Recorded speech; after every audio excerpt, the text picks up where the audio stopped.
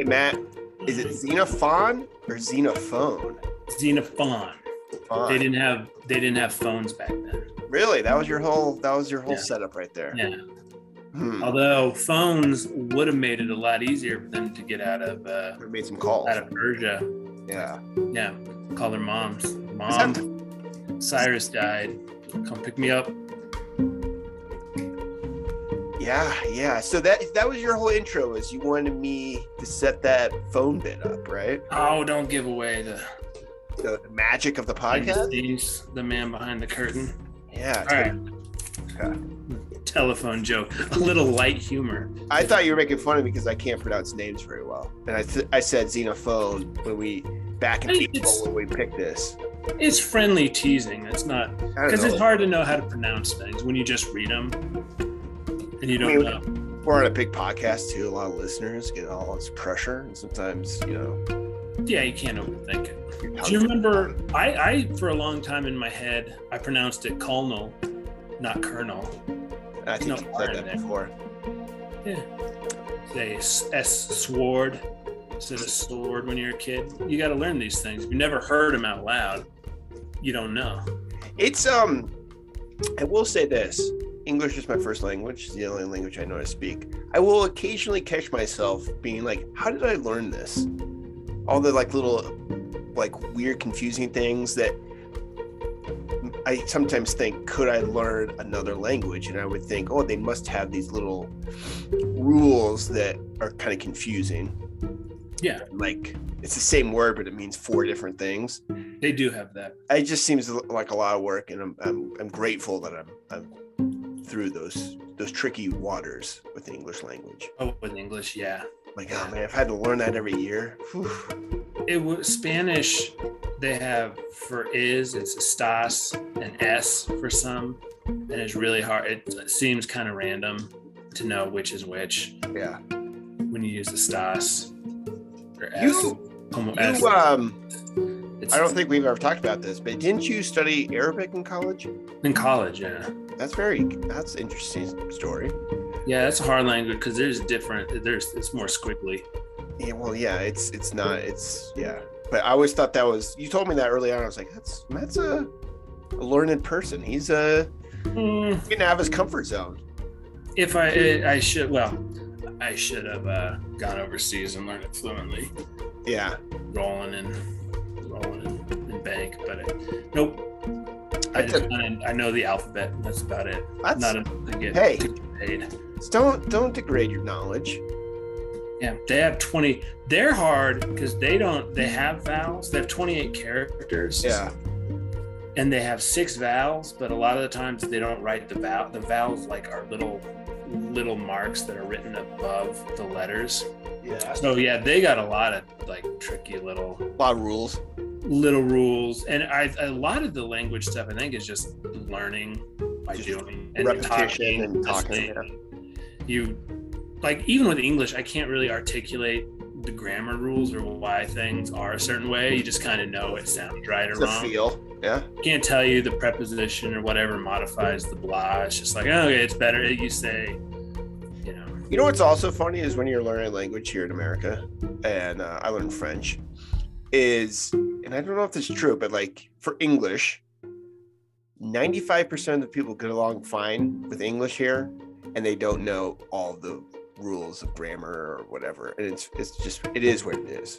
Yeah. But when you're learning these, Spanish, French, German, you think it's really, and it is important to know all this stuff, but I wonder if it's that important. Does that make sense? I don't think so. Okay. And I think learning another language, you compare it to English, and it kind of helps your understanding of the structure and the rules of English. You just break the in French, they do it this way. So, in English, what's the equivalent? And you're like, I didn't know that's why it was like that. And then my ear, it sounded right. Yeah. The book we're going to be talking about tonight, I was doing a little research on it, speaking of translations, and this is one of the works that was used, I believe, to teach Latin early on, because it was just sort of straightforward prose. I think it would be Greek. Greek? But yeah, Whatever. close. Whatever. I thought it was one of those old languages. I could have sworn. Let me do some. No, it's Greek, Peter. Is it Greek? Did you read the book? I did read the book, but now I'm confused because I thought I thought the story. No, a lot of the Roman stuff is Latin, but no, that is true. Like a lot of the the fancy rich people education back in the day, 1800s, probably before. But anyway, they would they translate Homer from Greek, and then see Julius Caesar's memoirs from the Latin, Ovid, all that stuff. So you'd learn an educated person, spoke Greek and Latin and read all the ancient. They would read Xenophon and Tacitus and all that stuff. Okay, I got confused. The way it was described is relatively pure Attic dialect, not unlike one of Caesar's works for Latin students. I got confused. Yeah.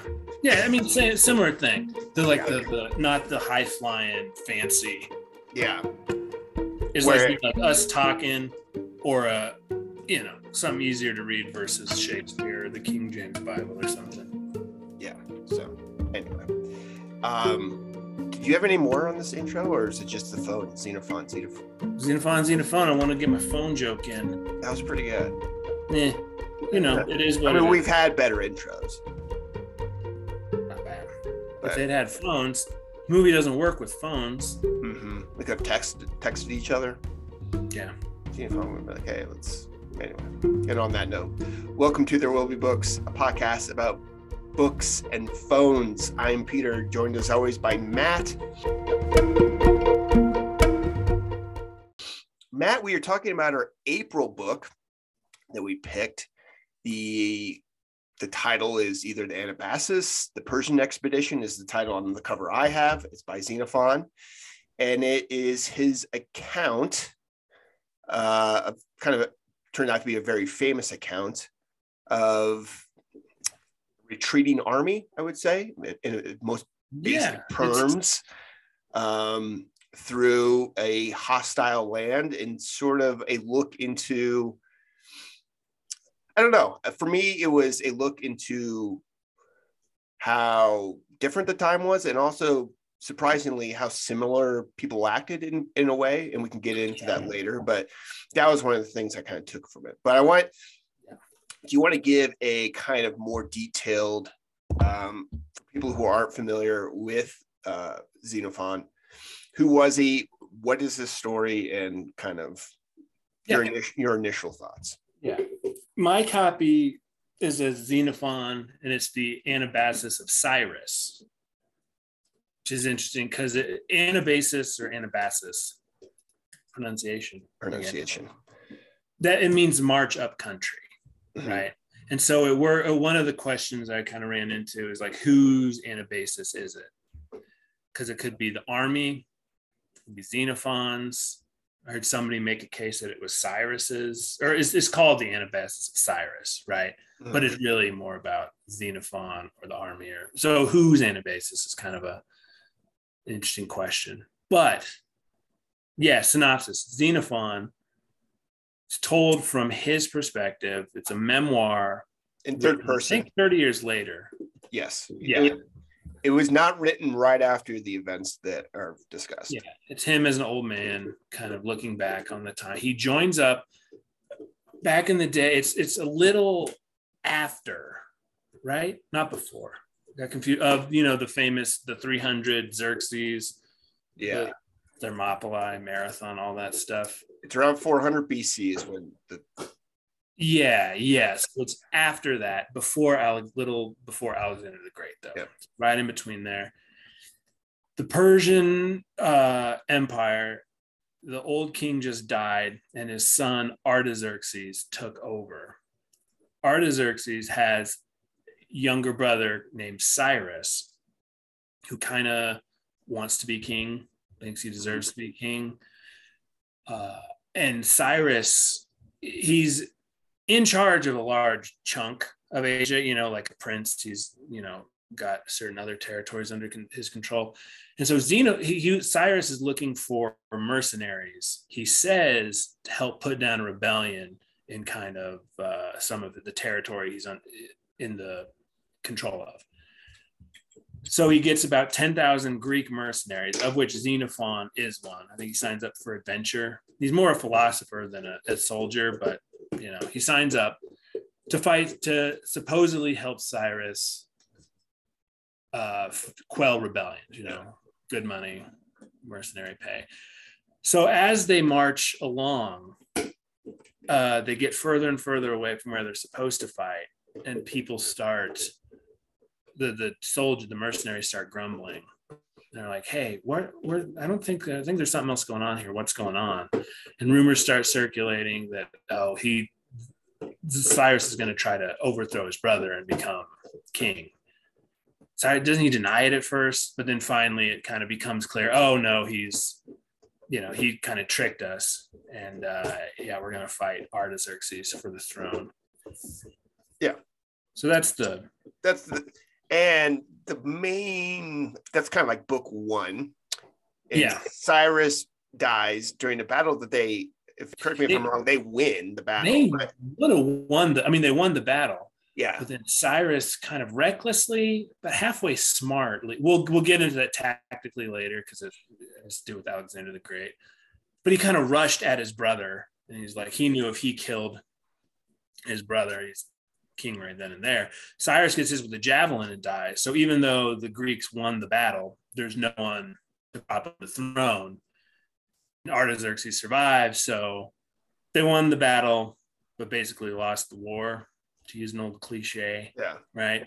And then they're stuck deep in Persian territory with a king they just tried to overthrow who can't be too pleased with them. And it's like a sticky situation all around, And so the bulk of the book, the fun part is like half of it's an adventure tale. They have to try to get back to Greece from just outside Babylon in Iraq. The heart of the Persian Empire. And it's a couple things stood out for me from the tale. The first I thought was interesting is just the mechanics and how to control this 10,000 people in an army, like how to gain consensus and how fractured it was. I thought was an interesting aspect of the book, and it is kind of an adventure story, but it is sort of it. Xenophon goes into the rivalries and the backstabbing and the conflict, and mostly I was surprised by like they would ask the soldiers like, what do you want to do, like numerous times, and I thought, I thought they would just kind of command them or just tell them what to do. Yeah, but there's an element of how do I put this, that the soldiers are kind of at any point will go to the highest bidder, and then maybe they could trade on people that they were fighting for. Did you get that sense that like money and maybe promises of land or stuff like that were? Well, yeah, they're mercenaries, and so it's interesting. A lot of the book, like the meat of the book, I think why the book has survived and is taught in the Air Force Academy and West Point, all these years later, is because it's about how to lead. It's about Xenophon is fascinated and interested in what motivates people, what makes them tick, and how to there's a lot of Xenophon gives a lot. There's a lot of speeches in it. Xenophon gives some of the other generals give some speeches. But it's about how to lead, how to figure out what motivates people and command, an army of men. So I think that's the key to it. That's what makes it interesting. Xenophon is really good at it. I would say the Xenophon parts where he is giving these speeches, he does it a couple times, like near the end, he gives a couple very like powerful kind of like saving his own neck type speeches. And then there's speeches about like the nature of leading men into battle and stuff like that. I thought those were the highlights of the book for me. It seemed like they spoke to, and who knows if like the translation is, I don't know Greek, but it seemed very timeless, the sort of wisdom that he had about battle, and sort of, if you're fighting for something, you're more likely to, fight harder than someone who's just, I don't know. I thought those aspects of it were, in our day and age, where it sort of felt timely to read this. Yeah, in a way. So yeah. So there's a couple of things I want to get into, like nuts and bolts that you just touched on. Okay, let's go. So I guess let's start with it. The motivation factor. Mm-hmm. We should say Xenophon studied under Socrates. Yes. One of him and Plato were probably Socrates' most famous pupils. At least they are now. I don't know what it was like back then. So that's a big part of, presumably Xenophon being so good at rhetoric and understanding people. He had a very famous tutor. But I wanted to read kind of this. It's a longer quote, but I wanted to get your take on it. I'll tell you who wrote it. Tell you who wrote it later. Okay. But it's kind of his take on. So right after they lost the battle, the army and everybody in it are scared. They're kind of scared. They're in hostile territory. Artaxerxes isn't too thrilled with them.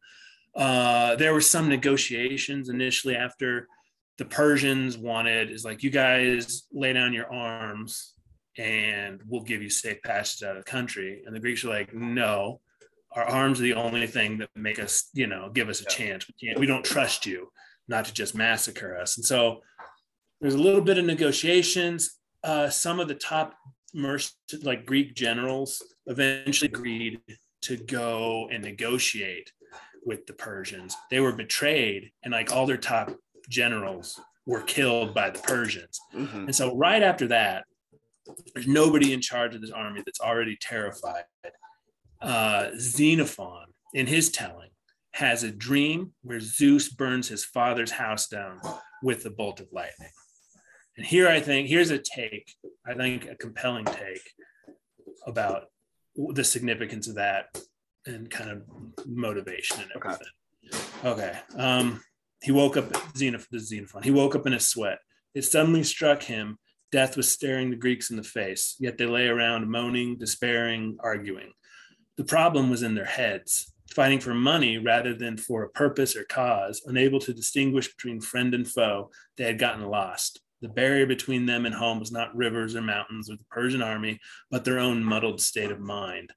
Xenophon didn't want to die in this disgraceful way. He was no military man, but he knew philosophy and the way men think, and he believed that if the Greeks concentrated on the enemies who wanted to kill them, they would become alert and creative. Xenophon decided to be Zeus's lightning bolt, waking the men up and illuminating their way. So I think his strongest, what I gather from Xenophon is I don't know how tactically, and I could be wrong, because I felt like he was often in the back, like he was the rear guy.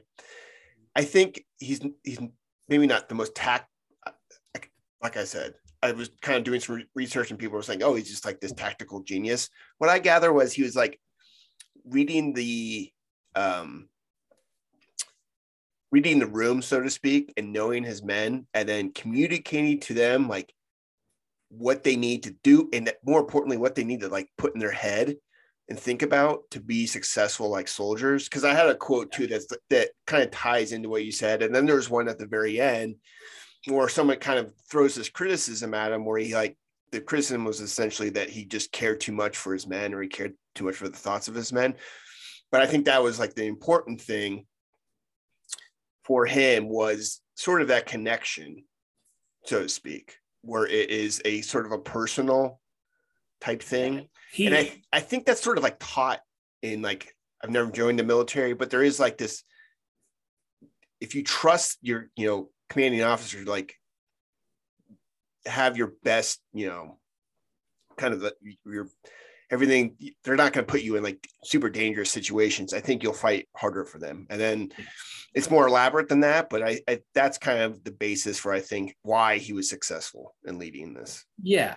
He wasn't just a tactical genius. He doesn't get into a lot of his diagram his tactics. No. It's more about, he knows people, and that's kind of what makes it fascinating. I think that's why it's taught the military today. And that's what my quote is from Mr. Robert Greene, Okay. I know you're a little wary of. He wrote a book on war Okay. strategies, and that's his.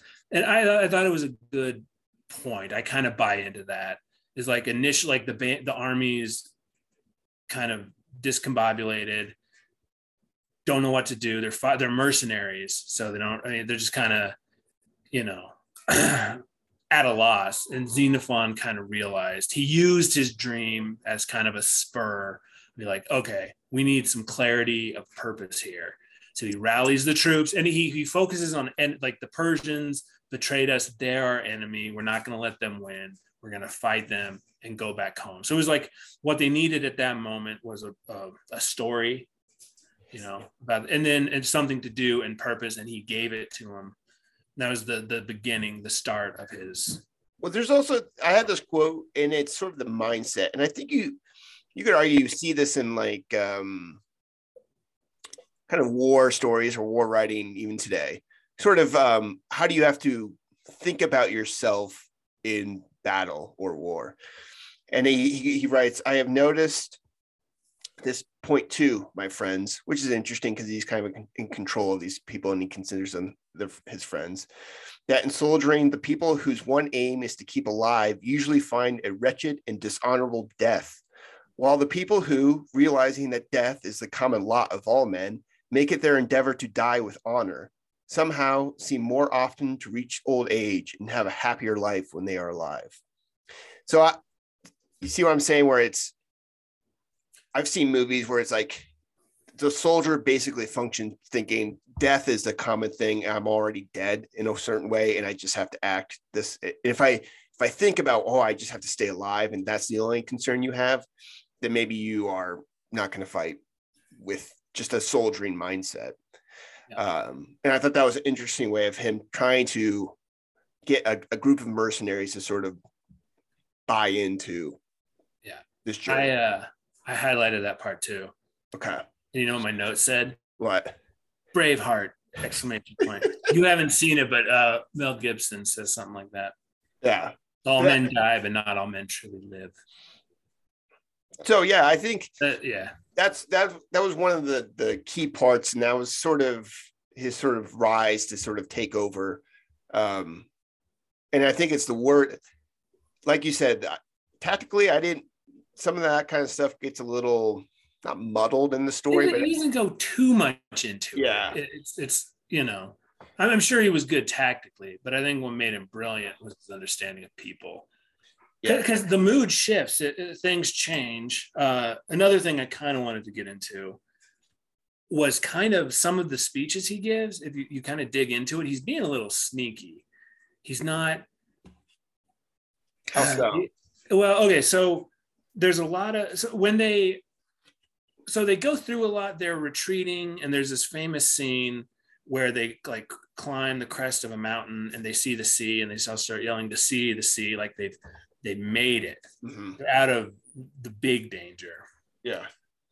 And if you notice, there's a lot of sacrifices and speeches about the gods and sacrificing to the gods after they reach the sea. Mm. And I thought it was interesting because I think a lot of it, that danger of the immediately, like, the entire Persian army might come down upon us, we got to go. Yeah. That kind of evaporated when they reached the sea, and more things started to fall apart again. The soldiers, Xenophon talks about how they're looting more than they should, you know, they're kind of having their way with, you know, country. So order kind of breaks down after they see the sea without that spur of death. And so you see a lot more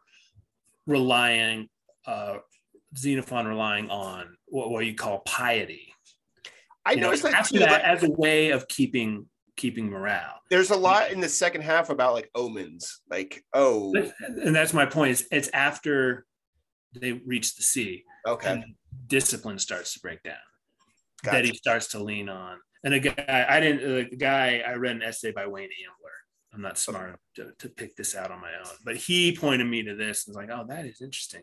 So he gives a couple different speeches, and then after his dream, and then in his second speech, he gives it to the other leaders The officers and bigwigs. And in that speech, he appeals to their honor and doesn't really mention safety. He talks about the importance of living or dying a noble death if you have to die. I think it's where that quote came from. Yeah. In the third speech he gives right after that to the common soldiers, he mentions safety a lot. He talks about how we want to get safe home and everything. So right there, he's aware of what motivates. He is not talking out of both sides of his mouth. I don't think he's, being mendacious. He's just, he knows what his audience, what these people need to hear, because his ultimate aim is to get everybody home. So, you have the officers. I'll give you one speech about honor and dying noble death. The soldiers, it's going to be more about, we'll get you home. Yeah. And like I say, after they reach the sea and discipline starts breaking down, you see a lot more sacrifices and omens and using the notion of angering the gods to kind of try to keep people in line to make that last push home.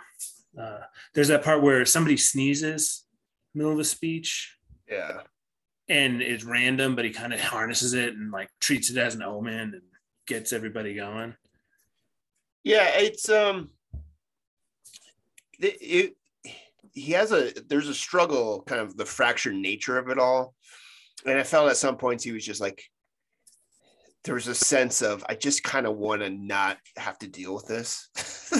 Like, this is, I imagine this took a very long time to do. Just the writing of the book? No, just like the actual journey. Just like, it was a couple of years when. Yeah. So I can see how that could wear on someone to sort of. Well, and the soldiers too, you gotta. Yeah. It's yeah.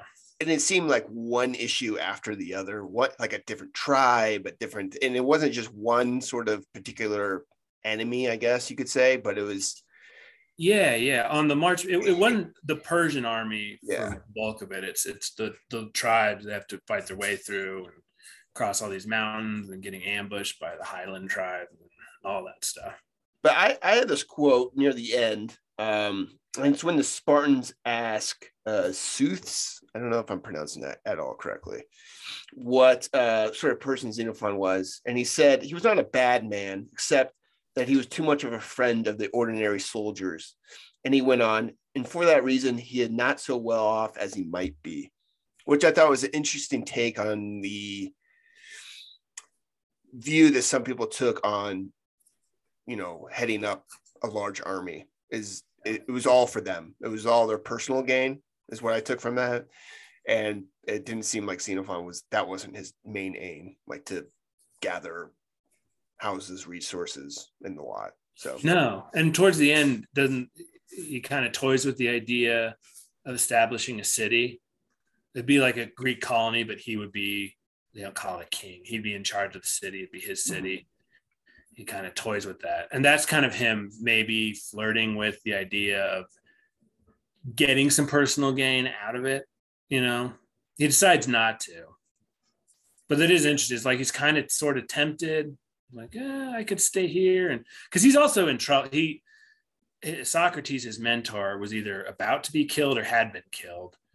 He had fought for a foreign army. So he knew he kind of might have some trouble when he gets back to Athens. And I think he would turn around and be exiled later. Like he politically get in trouble in Athens. Yeah. So I think he kind of knew that, and it was tempting. Like, I got some soldiers here. I could establish a little colony. But he wouldn't be leading his guys all the way home. Yeah. And for a number of reasons, he decides not to. But yeah, and it's that end part where he gets kind of accused of essentially he actually convinces them that, like, this guy didn't pay you the money that he told me he was going to pay you, sort of thing. And I would say the last, 30 pages it's the highlight of his sort of his way with words and it made me think,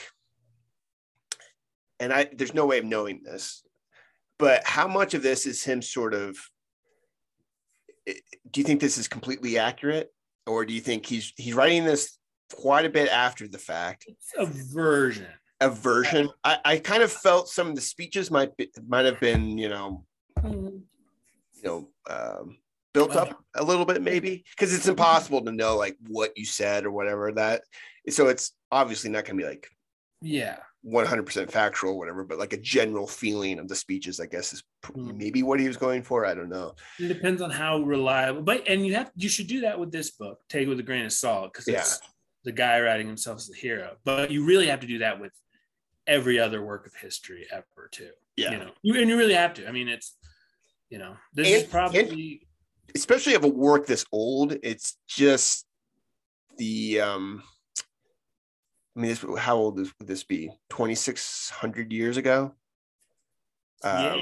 And it feels, I would say this is, we've read a couple different sort of not ancient texts, but like I, Claudius. I know that was written recently, but like the story takes place. Yeah. I thought this was this was probably the most dry account just because it was probably written, it was written that long ago. It's translated from ancient Greek, So it's I wouldn't say it's the most accessible. There's a ton of characters. And that would be sort of that's why I probably took so long to read it. Just there's just a lot of names and a lot of just I don't know.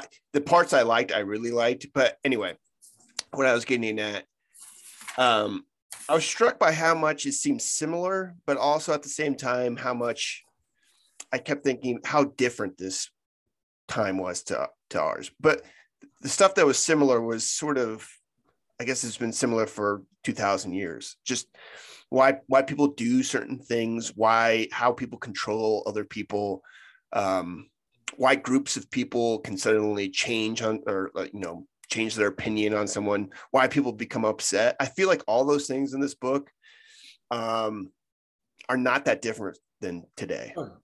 And I thought that was kind of the most interesting part of the tale is how much you can find that's similar to human nature, I guess. Yeah. Which shouldn't be all that surprising, but it's kind of surprising when you're reading this old of a story, I guess. Yeah. I think that's what's cool about it. Because I agree 100%. That is what makes it fascinating.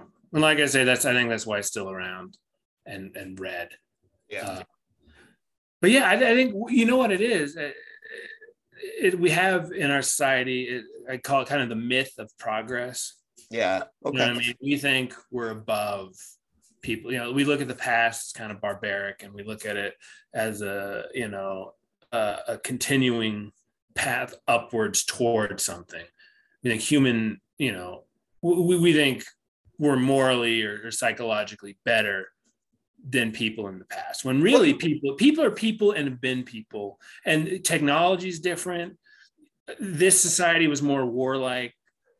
I'll stop you. What I think people get confused is progress in technology. They equate that to progress of like thought and human nature, morality and psychology. And they get those two things confused, and they think maybe 2,000 years ago, there wasn't this complex. Yeah. There is an assumption, rationale, psychology, all that kind of stuff. Yeah. Deals with. Yeah.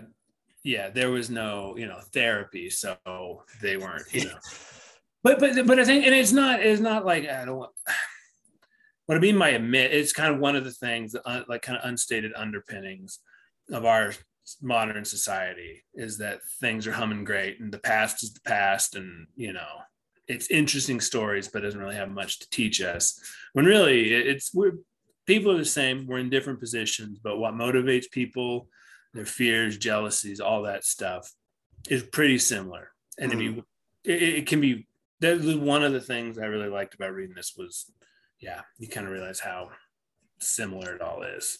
How much you read these speeches and you go, oh, I could see a military person giving this speech, or I could the reasoning behind doing certain things. Oh, that's smart. So you don't feel that different from the sort of the characters in the book, which was for me surprising. But I mean, you're going to feel the difference between technology and how people lived, and the importance of just getting like basic. I kind of wish it was like a different book where you kind of went into just how people survived, I guess. Oh yeah, well, I mean, I'd be fascinated with. They had to forage. There's some cool tidbits had Yeah, like how the foraging, how much of the population was around? Were these areas empty? Were these areas full of? I think It was a mix, I would assume. Yeah, but there are mountain tribes, and I mean, he talks about foraging for, in my translation, said wild asses and ostriches for food. You know, then they eat dolphins at one point. By the sea, it mentions eating dolphin. Would you eat a dolphin? Had to. I guess, yeah. Yeah. I don't think they were thinking about that. Oh, I bet they didn't hesitate. I don't think there was like this. I bet they grilled them. You think so? Just some fire. I was for most of this book, and I think if you read that, you're just kind of trying to picture these men in this situation and just the landscape. What would the landscape look like? Because I think that's the thing that would change in a way, I guess. But I was just trying to imagine, okay, what would it be in, like little camps? Would they be fires? How spread out would they be? I'd have all these questions in my head of like the minutia of this many people at this time. Mm-hmm. How many deserters would there be? Would there just be like an influx of people coming around? I don't know. I just it kind of led me down some rabbit holes of thinking about this time that you probably can't answer because it's maybe not written down, or you can, if it was written down, the text has been lost or what. But there's some of the books I've read about Alexander the Great talks about his march back to Greece, or he's aiming for Greece, but from India to Babylon. There's some accounts of how people live there on his route back. You know, there are accounts of what people did, and you know, on the Alexander one, there was a tribe of people who, because he was going through a lot of desert, and there's a tribe of people kind of who lived on the shore of the desert, but on the shore of the sea too, and they were like a fish people. Like everything was fish. Their clothes were fish, you know, fish bones, everything was fish. And they smelled bad. So you're gonna ask me at the beginning, do you think you could be a mercenary at this time? No, well, yeah. Or a soldier, or how do you think it would have fared as being part of this army? Not good. I think the aspect of, we could probably understand, like if we could speak the same language, like all this, that kind of stuff, I think we would get. I just think that how rough and rugged they had to live, I think would be a shock to us. I don't think that would be pleasant. I think I could kind of deal with the hiking and the marching. I think you could kind of make a thing of it, like, oh, it's a nice fun little camping trip. Mm-hmm. What I think would be terrifying, maybe one of the most terrifying things in this world, would be to be in one of those ancient battles where it's just you have a sword and a shield, and you're just you're in one of those, like in Gladiator or Braveheart or whatever, to be a soldier just fighting other big strong dudes with nothing but a sword hand to hand, I think would be terrifying. Because how do you extract yourself from that? Let's say you defeat one guy in a sword battle, you're not done. Like, just be crazy. How many of those people do you think killed their own dudes? A lot, I would assume. It would be confusing. Yeah. You just, It's just There's some, not tactically it doesn't go into, but there's some situations where you're just like, oh man, they're gonna get. There's the points where it seemed like, oh, they're gonna not make it, but anyway, did you watch? You were telling me that this has been an inspiration for movies and stories that you might not expect. Well, no, that movie, The Warriors. Yes. Which I hadn't seen, but I knew from pop culture. You know, it's that famous scene with the guy clicking the bottles on his hand saying Warriors come out to play. Like, that movie is based on this book. Yeah. Like, pretty explicitly. Like, I mean, it's in a weird futuristic New York, and it's all gangs, but the little street gangs are called by a meeting to Cyrus, by a guy named Cyrus in the beginning. You know, They have to go from, I think, the Bronx to Long Island. And then the guy named Cyrus gets killed, and then the warriors have to make it all the way back to their home turf.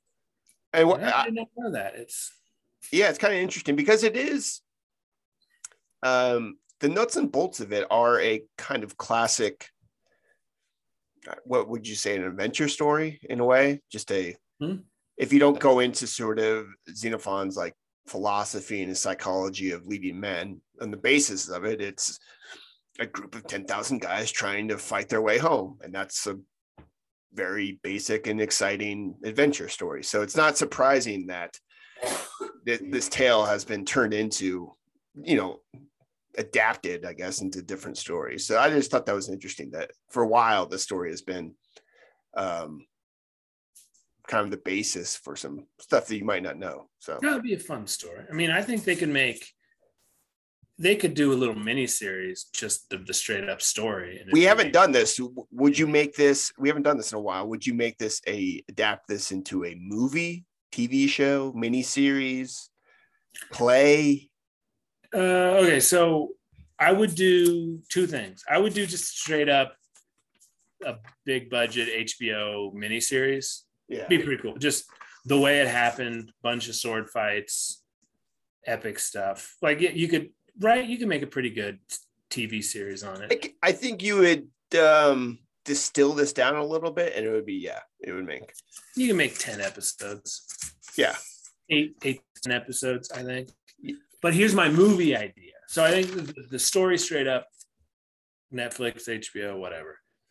How about a modern telling, but it's mercenaries, like Blackwater type mercenaries in Iraq. And so they almost follow the same route. It wouldn't be 10,000. Oh, I see what you're saying. Like a platoon or whatever, a group of 10 or whatever. And let's say they're in Iraq on some mercenary business. So it's like they're maybe not supposed to be there. It's kind of under the cover of whatever. And then back in America, like the billionaire CEO of Blackwater or whoever gets indicted or something. And so he's got to kind of cut ties, cut their losses, deny that they're there. And so they're abandoned on their own in that would Iraq, work. Or even Iran or something. And then they follow maybe almost the same route. They have to maybe go incognito. They got to strip their camo stuff, and it's their journey home. So you do like a modern telling of. I think why they wouldn't do this is because it would be hard to take the mercenaries into like invading a country and make them the good guys. People do that all the time. Okay. Have you ever seen Three Kings? That's true. That's a very good movie. And you could do. I mean, I don't think you get budgeting if you went too radical, but I think there's just, you don't have them. Yeah. It's okay. No, mercenaries, guys who were in the initial 2003 invasion of Iraq and decided to sign on. That happens a lot. And they have like a U.S. like liaison, like a military guy, and that guy dies. No, they're all ex-military. Okay, that's how it works. They're all ex-military, but and they work for some Blackwater like company. The CEO gets in trouble and it like washes his hands of him because he's a slime ball, Yeah, okay. They're just abandoned ship in Iraq or Iran or wherever, and they got to make their way back. I could see that working. Yeah. I think I'd watch that. I would my ideal thing would be just a straight up sort of, you can't do all the different characters, but you can do sort of the highlights, like we talked about the sea. But I think that would be interesting. That probably cost more money just to get all the costume and set design and all that. I was also curious too, and this is not really on point, how much of these sites are still you can visit? Did you ever look into that? I mean, I think even the big city of Babylon is just kind of ruins now. Okay. There's a lot. The desert will bury a lot. The desert buried a lot. That's a good point, man. You could probably find some. It'd be interesting. but We were over in Anatolia. I'd like to but see some stuff. I'd like to see where they know the mountain, like where they saw the sea. That'd be kind of cool to climb up it. there's a good map, and I don't know if you have the same thing where it kind of shows the route Yeah. through the kind of going out to through into Persia and their way back. It's a very long route. I think it would have definitely taken them a couple of years to do the whole. Wow, their feet would have been sore. Yes.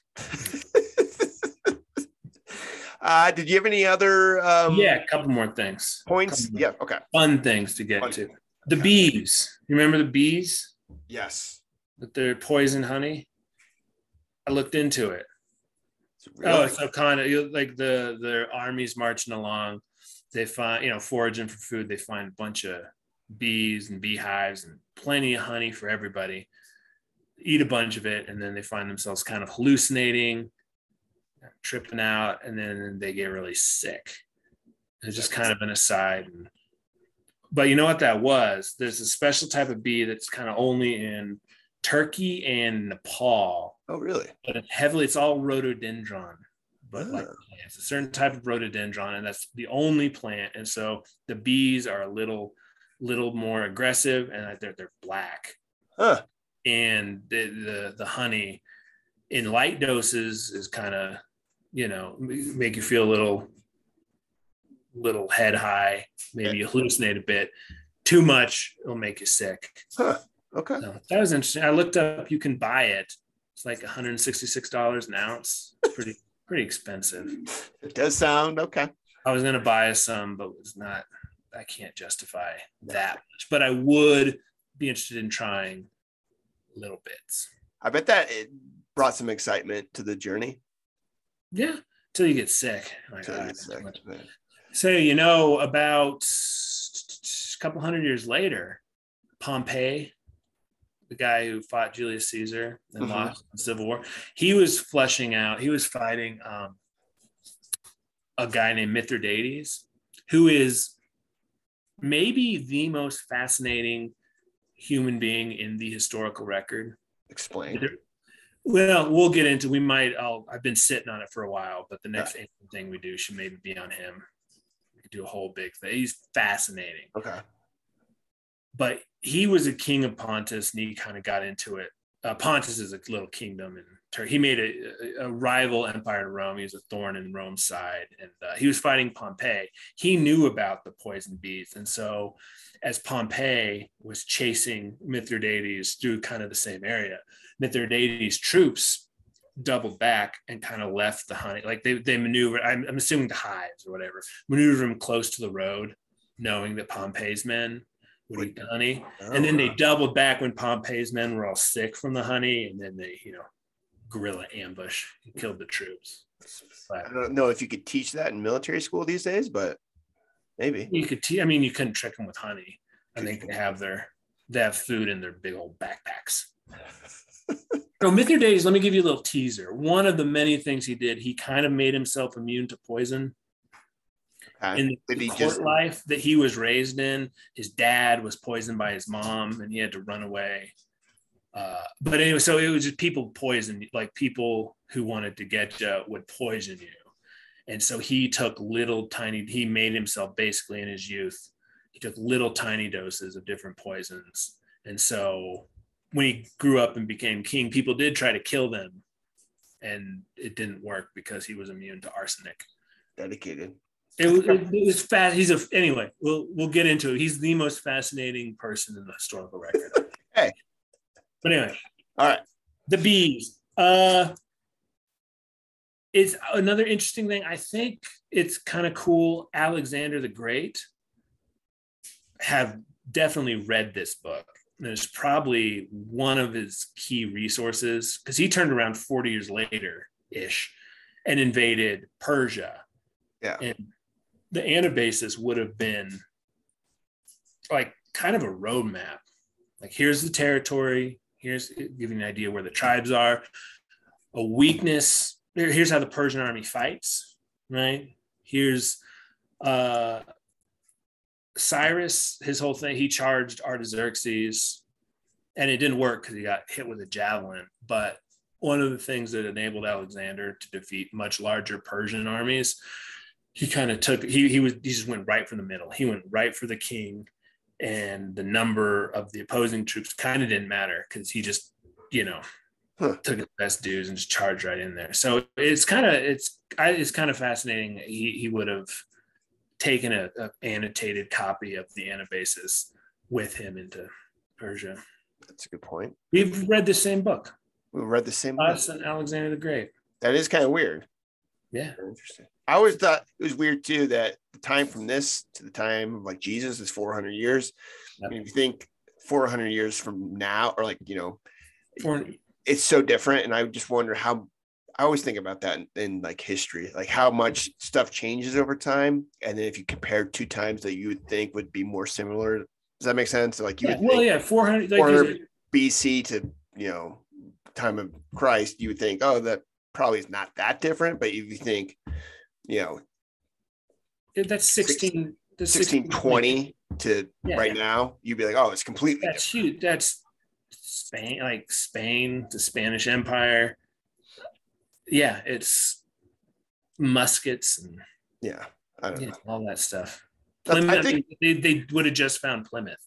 Yeah, which is wild to think that this There's story is that, like, if you break it up, you're like, this is a very, very old story. Yeah, but a lot of people are the same. That's the main takeaway. Yeah. People have not really changed their way of thinking about things in certain respects. Hey, that leads me into this quote I wanted to. Okay. This is a cool quote. I've been waiting to use it on this show for a while. But, okay, so this comes from, of all things, a James Lee Burke mystery novel. I like it. But I think it's kind of cool. Okay.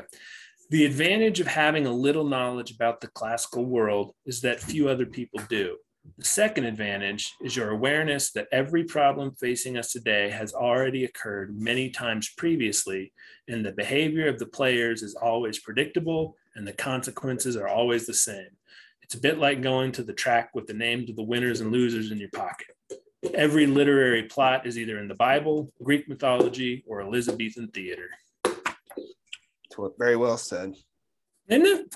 Yeah. It was good. Why read this? Why read ancient history? There's nothing new under the sun. It's all been done before. Give you some idea what's going on and what you're facing.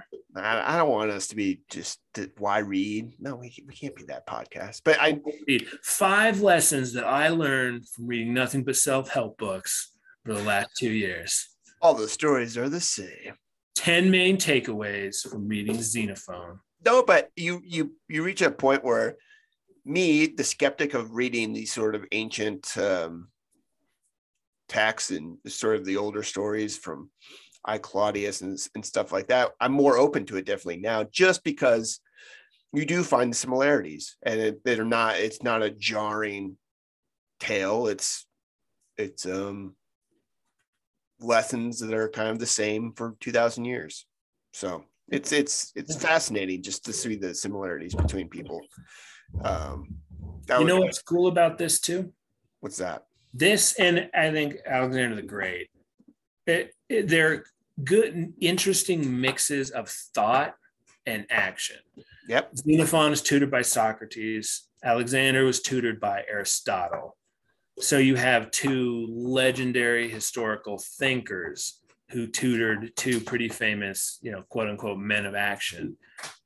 And what I think makes their stories, one of the reasons it's so compelling is because it kind of how does this person tutored in philosophy, and Socrates dealt with, the ideal society and whatever, when it's put into action, practical purposes. Yeah. How does a person trained, they're steeped in that lineage, act in the real world?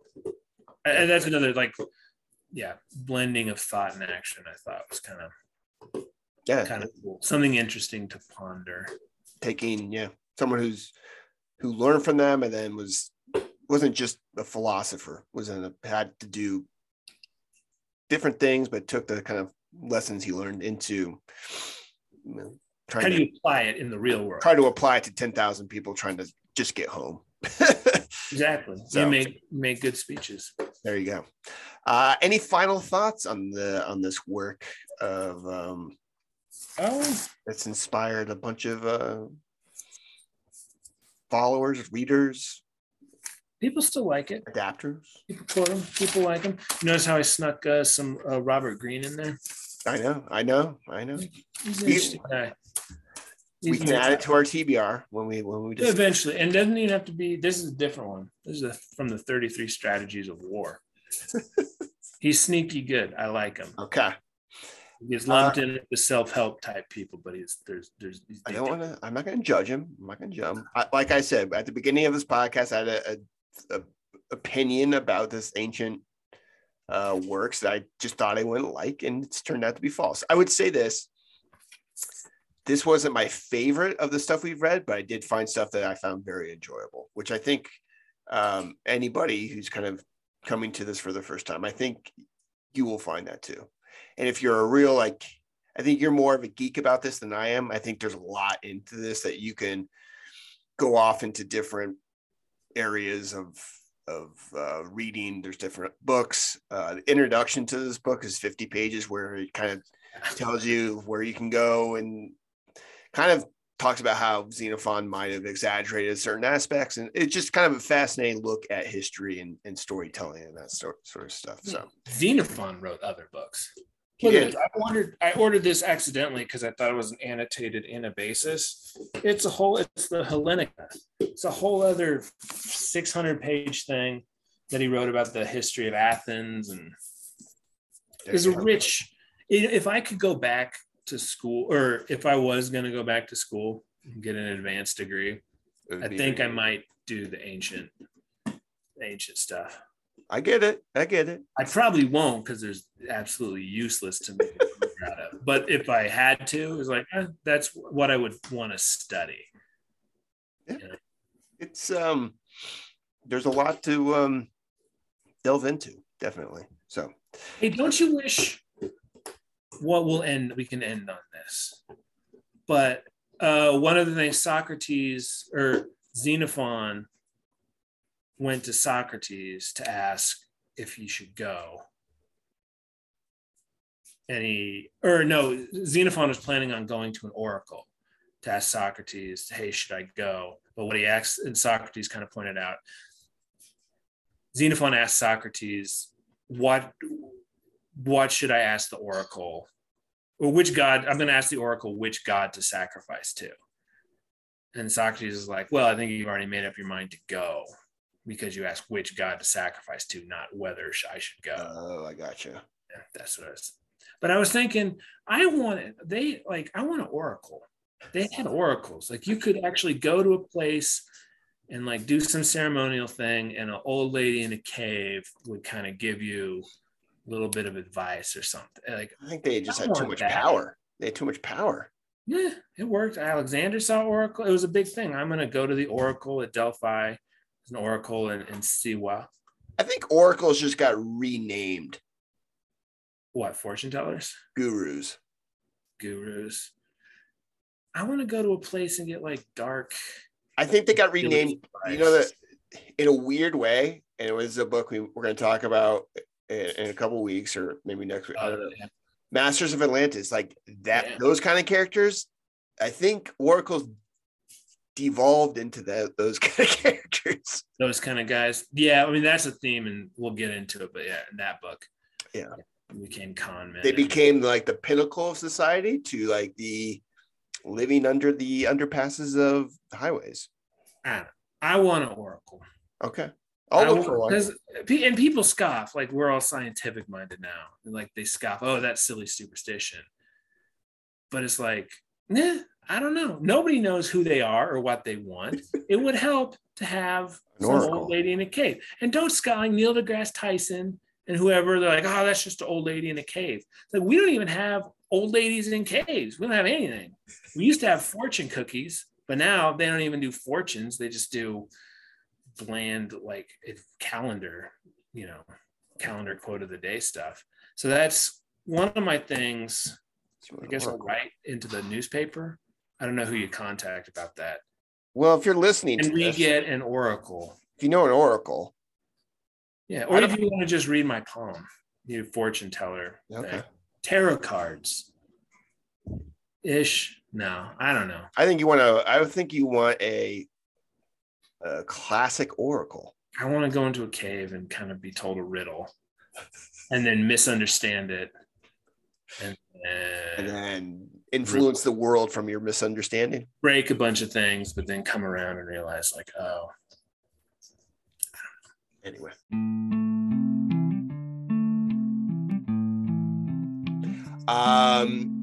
So let's see here. That was Xenophon. Most importantly, if you know an oracle or where to find one, let Matt know.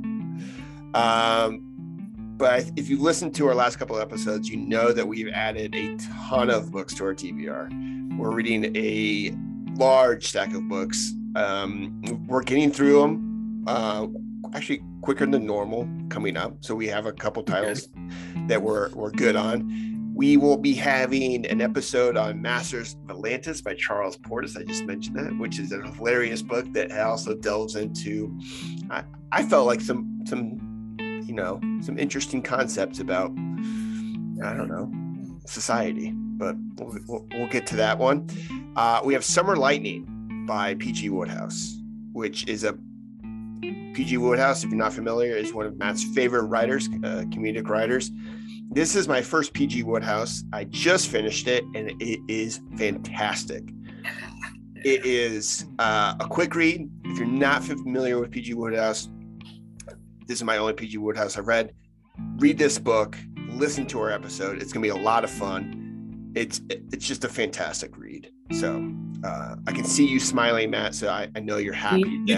You texted me, I think after you started. Like, yeah. Wodehouse is delightful. Yeah, I did. I was like, I told you. Or I don't think I said I told you because I didn't want to seem smug, but yeah, that's what I thought. He is very fun. I told you I see how people can get addicted to him, and I kind of like, he has so many books. So I'm like, I don't have time to just like go into just read P.G. Wodehouse books, but I don't know. It's really good, and that'll be a fun episode. And if you haven't read P.G. Wodehouse, read Summer Lightning, and you'll listen to our episode in the next couple of weeks because it's a delightful book. We have a seasonal book, Black Leopard, Red Wolf. You're done. That's my big push. Okay. It'll be interesting to talk about that book. Yeah, I mean, I was gonna say, Real Rush. I don't know how we're gonna talk about it.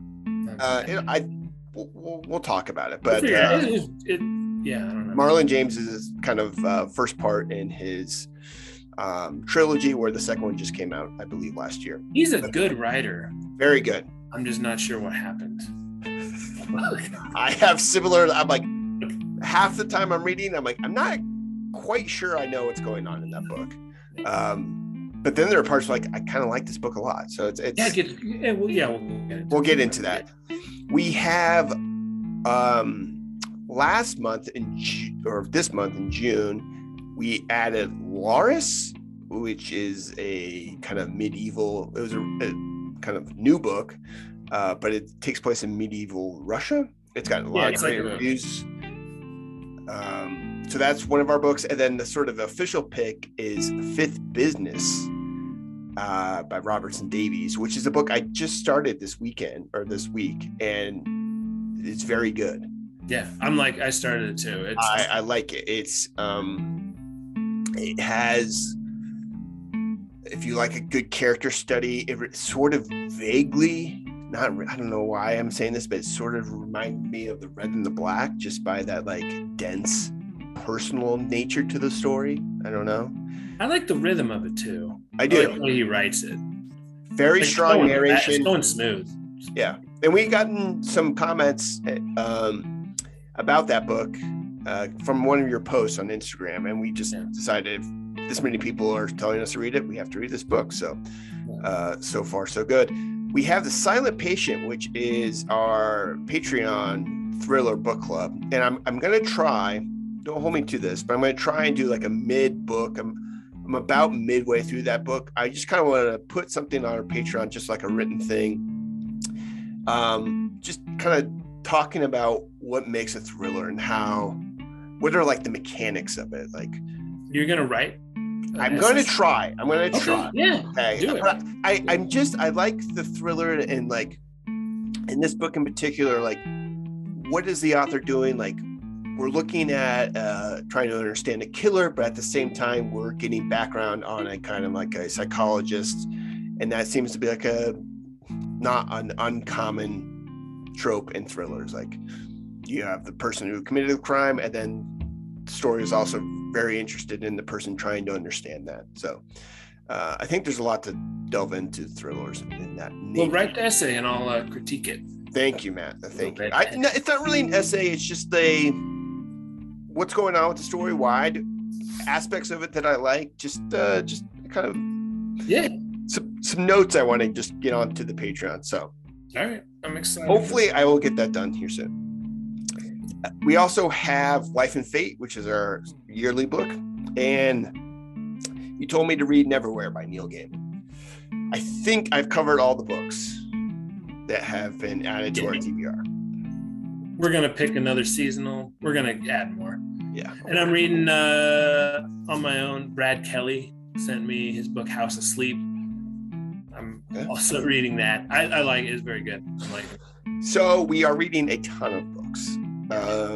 And please, any of those books, join us and read them and send us. You can reach out to us on our email or Instagram, Twitter, and tell us your thoughts while you're reading the book. At the end of the book, when we release the episode, feel free to recommend books that you think we would like The Fifth Business. We kind of posted that picture and people said, oh, I love that book, so we had to pick that. So feel free to add books to our TBR. Yeah, and we're doing a seasonal, so if you got a big old one you want to do for like 4 months, and let us know. Let me know.